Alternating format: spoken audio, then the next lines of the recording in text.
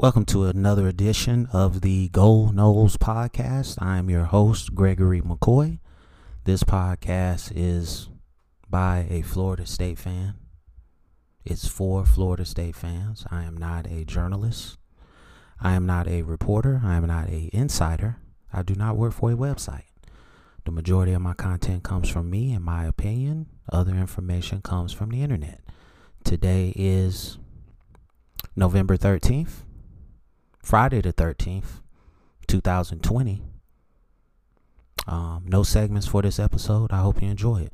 The news came out that, a couple of players are no longer with the program. I mean, players come and go, man. That's just the way this is. And if you're a fan of this team, you understand that. I mean, Was I upset when Fred Rouse left? Was I upset when Adrian McPherson left or got kicked out or whatever you want to call it? Tremendous players, tremendous talents. So we've been down this road before. So, I just think that this is something that had to happen. It is what it is. I'm not going to sit here and be like, we're Florida State, we can overcome anything. Like Bobby Bowden said, the key to bringing Florida State back is recruiting. Another one of his famous quotes, he who has the best players usually wins. And that's never going to change in sports. So, Norvell has to find some guys. That's really what it comes down to. But the essence of football on any level is offensive line and defensive line. If you can put whoever you want back there. Name a quarterback. Tom Brady, Joe Montana, whoever, Brett Favre. You can name any quarterback that you want. If his offensive line sucks, it's not going to amount to anything. Okay, you tell me middle linebackers.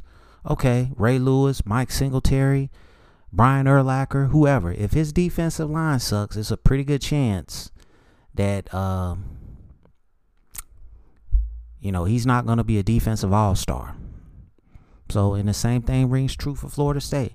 Offensive line and defensive line sucks. We got a lot of bells and whistles, but no meat and potatoes. And that's offensive and defensive lines. And that's where we got to get better at. We got to find some guys, man. We got to get them in the weight room. This needs to be a year-round program. And I don't even know if they do that in college football anymore.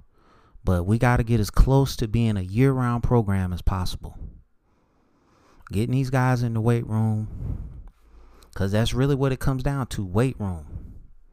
You look at some of these better programs, they're in the weight room. You can just tell.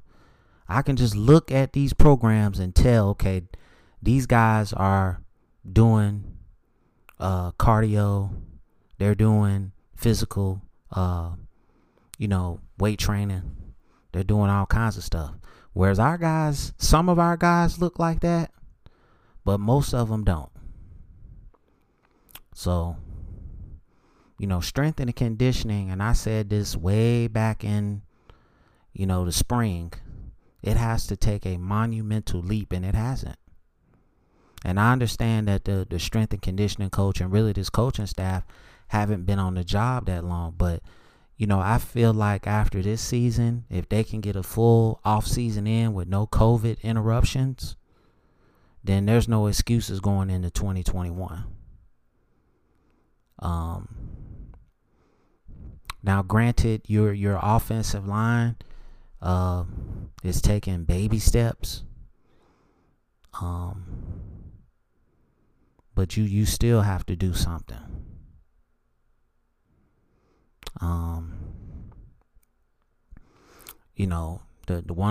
One of the great things that this coach has not done is adjust his offense to fit his personnel. Okay,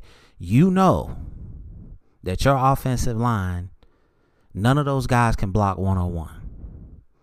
So I said it in yesterday's episode. Adjust your play calling. Make adjustments.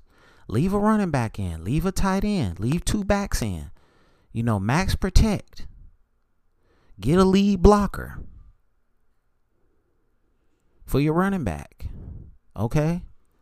I mean, those are things that you should have in your offense. Your whole offense can't be single back, offensive line block one-on-one. I hope that's not the whole basis of your offense. There has to be some jumbo, some max protection, something to where you can give the quarterback a little bit more time. I think Chubba Purdy is going to be a hell of a quarterback, but you got to give this young man time to throw. I think Jordan Travis can be a hell of a quarterback, but he has to improve on his technique. He has to improve on his footwork, and his arm needs to get stronger. And I don't know what you can do besides just throwing the ball, constantly to improve arm strength and accuracy. That's pretty much what you have to do, is just do quarterback drills. And, he scrambles too much for my taste. They don't give him a lot of easy throws. As soon as Chubba Purdy comes in the game, they start throwing screens. Well, why you wasn't doing that with Jordan Travis? So it's just the adjustments for me. And we can't even talk defense because I don't even know what we're running defensively. I don't even know what we're running. The only time that we really had any success, and I know I sound like a broken record, the 2 quarters against North Carolina, we blitzed. And that's what you got to do because Kando and Robinson are not getting any pressure. And, that's just the facts. So Amari Gaynor is a good blitzer. Emmett Rice is a good blitzer. Nasruddin is a good blitzer. Lars Woodby is a good blitzer. I mean, just take your pick and just go. I would blitz 7 and play coverage with 4. I don't care. Like, whatever. Or blitz 6 and play coverage with 5 and just live with the results. I would put Asante Samuel on their best receiver and what I would do going forward. I mean, these last 4 games, man, just go for broke. We're not going nowhere this season. We're not going to the college football playoff. We probably won't even make a bowl game. So for me, just go for broke. What do you have to lose? I want to see Lloyd Willis. I want to see Ira Henry. I want to see some of these young offensive line recruits get on the field. Back in January when we had a couple of offensive line recruits that this head coach turned away, I said it then. How are you in a position to turn away offensive line recruits? And that's, when you bring in a new coach, it's incumbent upon the coach to know his personnel. It's incumbent upon the coach to, just be humble. Okay, my offense, I don't have the right players to run my offense. So I have to tailor my offense to fit my personnel.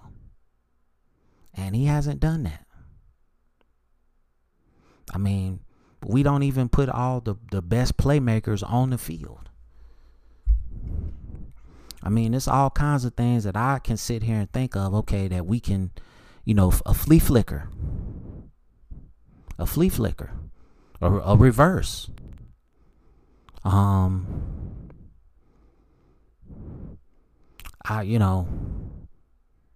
It's just a couple of different things you can do offensively. There's nothing really you can do offensively because you can't play zone. You really can't play man-to-man straight up because you don't get any defensive line pressure. So your only alternative is to blitz and play zero coverage and just live with the results. I mean, I would say bump and run, jam these guys at the line of scrimmage and just see what you can do. I mean, that's really what it comes down to. I really don't know what else you can do as far as trying to make plays on offense or defense. Now, like I said yesterday, the only place where we've probably been even with a lot of these teams that we've played through 7 games is special teams. Not really just the coverage teams, not really the kicking game. So I think it would kind of behoove the special teams coordinator to try to do some stuff on special teams, going for blocks. I mean, whatever you can do to try to get points on the board to put this team in the win column. That's what it's all about. As far as recruiting goes, I don't know what you can do to sell recruits on this program at this point. It's an up-and-coming program. If you're a great high school player, you have a very good chance of coming in here and being a starter. And that's really it. I mean, definitely, if you're a top offensive lineman in high school, you can pretty much guarantee, okay, if I go to Florida State, I'm going to start. Like I said, the 3 guys that left yesterday, best wishes to them.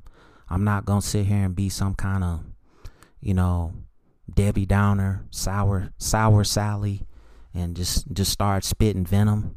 But I mean, it's just like when you break up with your girlfriend, most of the time it's for the best. And they're doing what they think is best for them. I don't know all the details. James Blackman pretty much quit. He opted out. I don't know what happened with Tamori and Terry. Some stuff I've been reading says that he was asked to leave. Marvin Wilson is injured. And, but these were 3, prominent voices on this team. So with those guys gone, it's really Mike Norvell's team now. So we'll just see what kind of imprint he can make on this team the last 4 games. Will these guys go out and play with just pride and heart and desire? Wins and losses are going to happen, but effort, as Ray Lewis says, nobody can judge effort. It's between you and you. And for these first 7 games, it just hasn't been there. Some of it due to coaching, some of it due to play on the field, but at the end of the day, it shouldn't matter what scheme you're running. If you're a football player, you can play in any scheme. You can play in any defense. You can play in any offense. But our offensive line is limited. They got exposed against a very good Pittsburgh defense. And it is what it is. I'm never going to give up as a Florida State fan. We're going to come back. You just got to get this man time. If you get this man time, the law of averages says that we will be back. You didn't give Willie Taggart enough time, Florida State administration. But I understand that you didn't want him from Jump Street based on whatever. That's your decision. But I don't want. It's kind of like we've hit a mini reset button with these veteran players leaving. It's kind of like we've hit a mini reset button, but I don't want to hit the big reset button, which is firing the coach. You got to stick with this guy.